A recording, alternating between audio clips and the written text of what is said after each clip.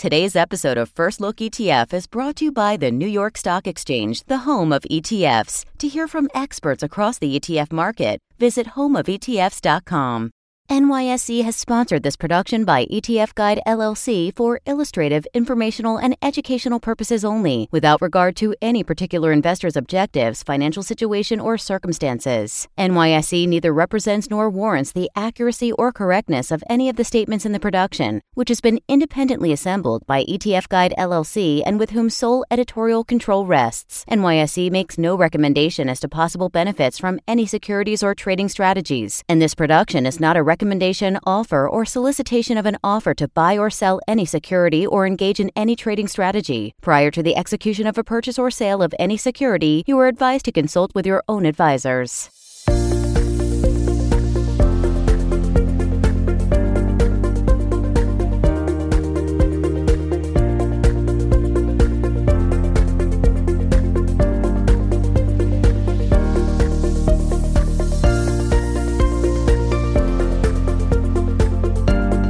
Hello, I'm Stephanie Stanton with ETF Guide. Welcome to our July edition of First Look ETF. Coming up on today's show, we will examine a pair of ETFs that target growth stocks, plus an actively managed ETF that targets the real estate market. But first, let's begin with a quick recap of the latest ETF launches on the New York Stock Exchange. Joining us from the NYSE is Douglas Yones. Hi, Douglas. It's great to have you with us. Oh, it's always great to be back. Thanks, Stephanie. Okay, give us an update. What are the latest numbers? Yeah, it's interesting. You know, the capital markets really don't want to perform for us, but the ETF markets continue to do so. Last month, we launched 31 new ETFs, bringing in almost $6 billion in new net cash flow. Who's counting? We are. That's 203 ETFs at the midway point, bringing in over $24 billion in new cash flow this year alone. Yeah, you talked about the mid-year mark. Do we expect this momentum to continue throughout the rest of the year? We really do. You know, if we kind of take a mid-year peek, if you will, at the ETF market, it's interesting. The actively managed ETF story continues to remain a theme.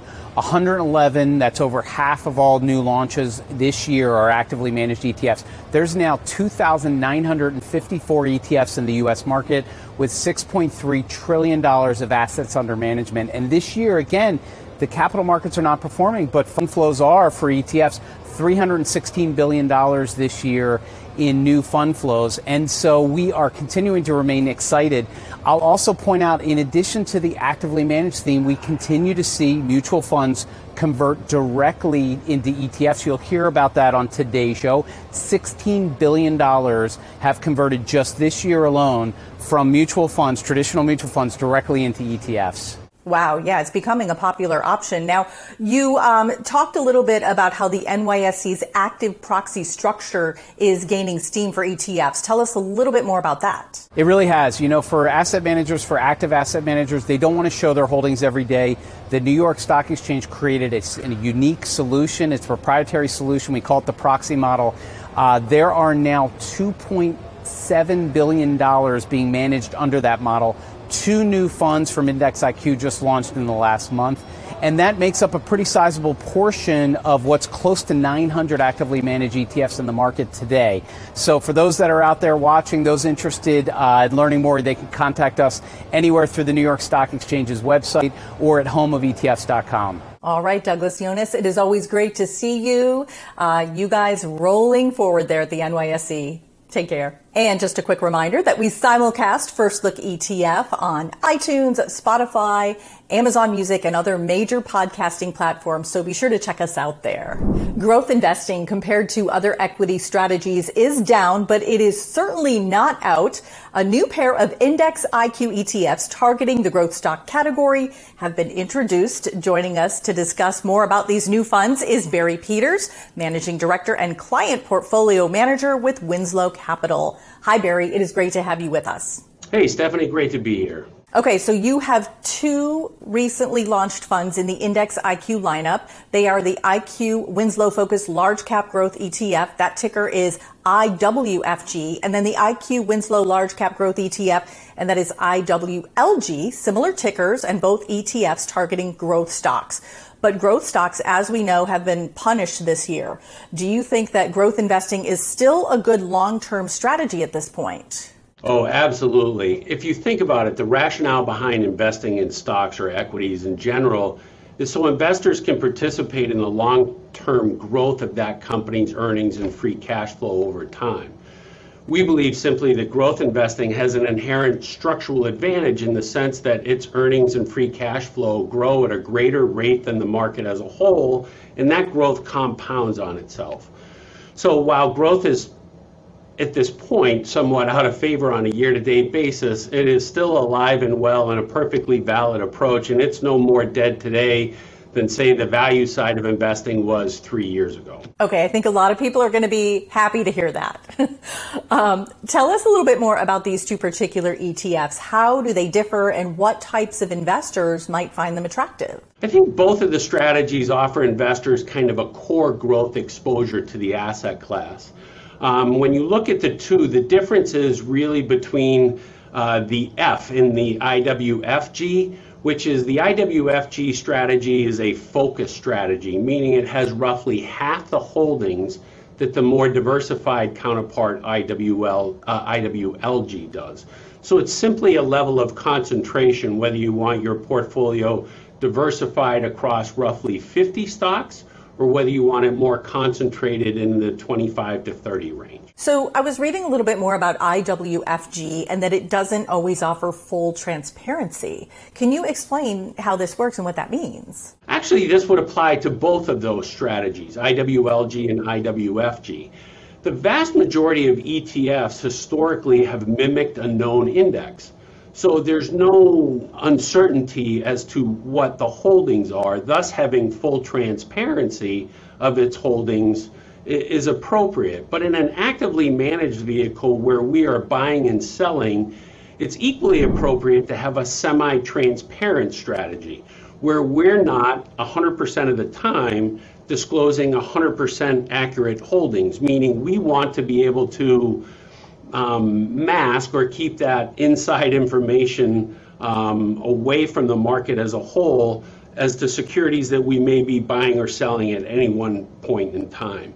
That's why it's semi-transparent. That makes sense. But on that note then, can you give us a sneak peek into some of the holdings at this point? Sure. Both of the strategies offer exposure to very innovative growth companies across the global economy. And I think many people erroneously think of the word growth and simplistically think of maybe the technology sector or the communication services sector. That's not our approach at all. We think more holistically, meaning how do companies across different sectors and different industries utilize technology as a tool to enhance their business model. So our portfolio offers exposure to companies like Chipotle Mexican Grill, right? The fast food restaurant that you wouldn't think of as a quote-unquote technology or growth company, but they spent a lot of time and money developing their app and putting in place Chipotle lanes at their drive-through accessible units, which allowed them to really profit, benefit, and boom by the pandemic in an overall environment where the restaurant sector was entirely out of favor. Intuitive Surgical is a company that we own in the portfolio.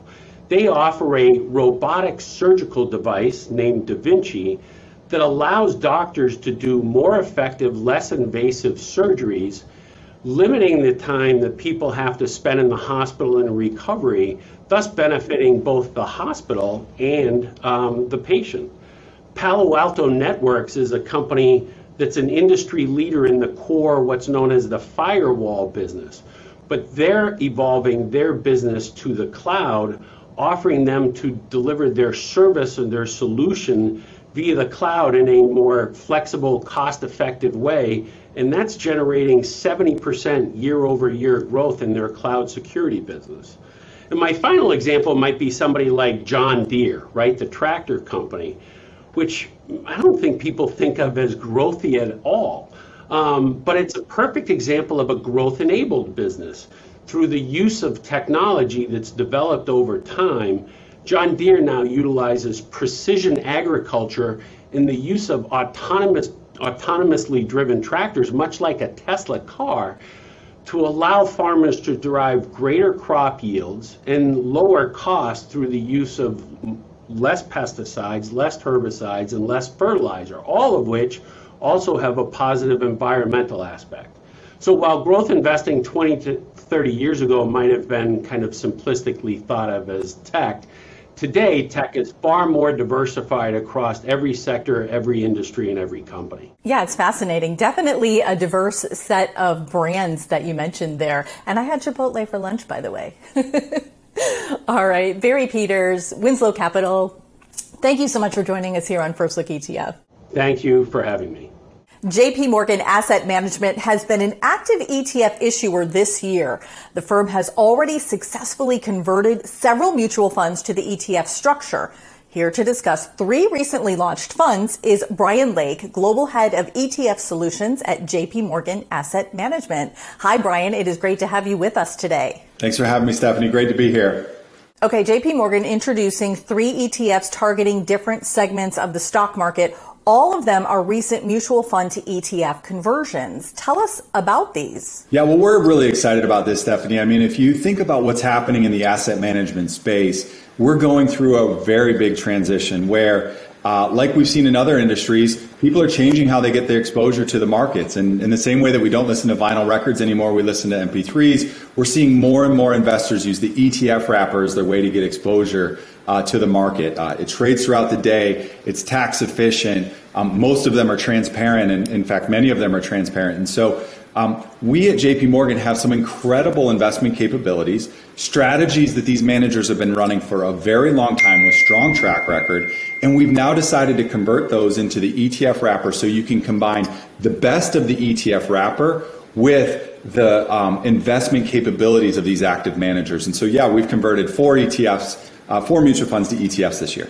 Okay, 2 of those that you added to your lineup, and I'll just tell you the tickers here, JIRE, Gyre, and JMEE, which both used your firm's enhanced equity strategy. Tell us a little bit more about these ETFs and that strategy. Yeah, we've got a long track record of being very successful active managers. And so when we can use the big scale that our firm has, from research to the analyst and the investment professionals around the world, take that and apply it to these different areas of the market where we can slightly overweight some securities or underweight other securities with the objective of consistent but meaningful outperformance over the long haul, we think that that can really have a big impact on investors' portfolios. And when you have environments like the one we have right now where the markets are wobbling a little bit and maybe return expectations are somewhat muted, having some strategies that can actually generate alpha, outperform the benchmark, is what I think investors are looking for. And I think it's important to remember that passive investing does have some limitations. And so when you look at some of these strategies that can give you that opportunity for outperformance, it can really have a big impact in the long run. Okay, we cannot leave you without talking about your equity premium ETF, JEPI.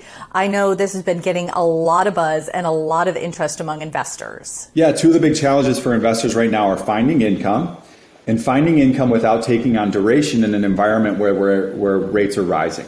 And so JEPI is actually a covered call strategy where we own a basket of quality securities that has a covered call that then generates extra premium income above and beyond. And this strategy was launched a little less than 2 years ago. It's now exceeded $10 billion in assets. And we're seeing it used in portfolios in so many different ways, mostly to achieve income, but also in some instances actually to replace fixed income because of the qualities that it has. It has a yield that exceeds 7 or 8%, sometimes even higher than that. And it also does provide some downside protection because of that option that comes into it. So you're getting the yield and you're getting some of that safety that comes with the portfolio. So JEPI is a really exciting strategy that we've got offered. Yeah, investors definitely looking for those safe havens. And then before we go, the other 3 more recent ETFs, how do you see those being used as part of an overall portfolio strategy? Yeah, so investors have a lot of selection these days. I think, there's over 2,000 ETFs available to investors here in the U.S., and they're putting together portfolios to help meet their investment objectives. But the vast majority of ETFs were all passive or index-based strategies. And so by delivering active capabilities, we're now bringing tools to investors to build better portfolios to achieve the outcomes that they're looking for. So whether that's managing risk or whether that's providing some outperformance vis-a-vis the benchmark, these tools are absolutely being used in portfolios to achieve those goals. All right, we'll leave it there. Brian Lake, thank you for joining us here on First Look ETF. It is great to have you with us. Thank you. Have a great day. All right, that does it for today's episode of First Look ETF. If you enjoyed the show, tell us in the comments section below, and you can also go ahead and hit the like button. A big thanks to all of our guests, including Douglas Yones with the NYSE. Be sure to check out homeofetfs.com for more information. Also, don't forget to pick up the podcast version of First Look ETF. It is available on iTunes, Spotify, Amazon Music, and other major podcasting platforms. I'm Stephanie Stanton with ETF Guide. It is great to have you with us. We'll see you next time.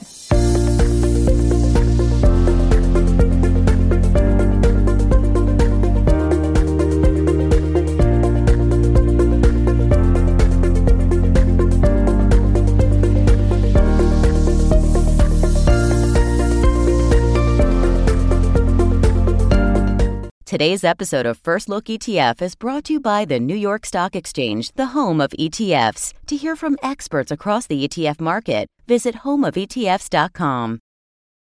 NYSE has sponsored this production by ETF Guide LLC for illustrative, informational, and educational purposes only, without regard to any particular investor's objectives, financial situation, or circumstances. NYSE neither represents nor warrants the accuracy or correctness of any of the statements in the production, which has been independently assembled by ETF Guide LLC and with whom sole editorial control rests. NYSE makes no recommendation as to possible benefits from any securities or trading strategies, and this production is not a recommendation, offer, or solicitation of an offer to buy or sell any security or engage in any trading strategy. Prior to the execution of a purchase or sale of any security, you are advised to consult with your own advisors.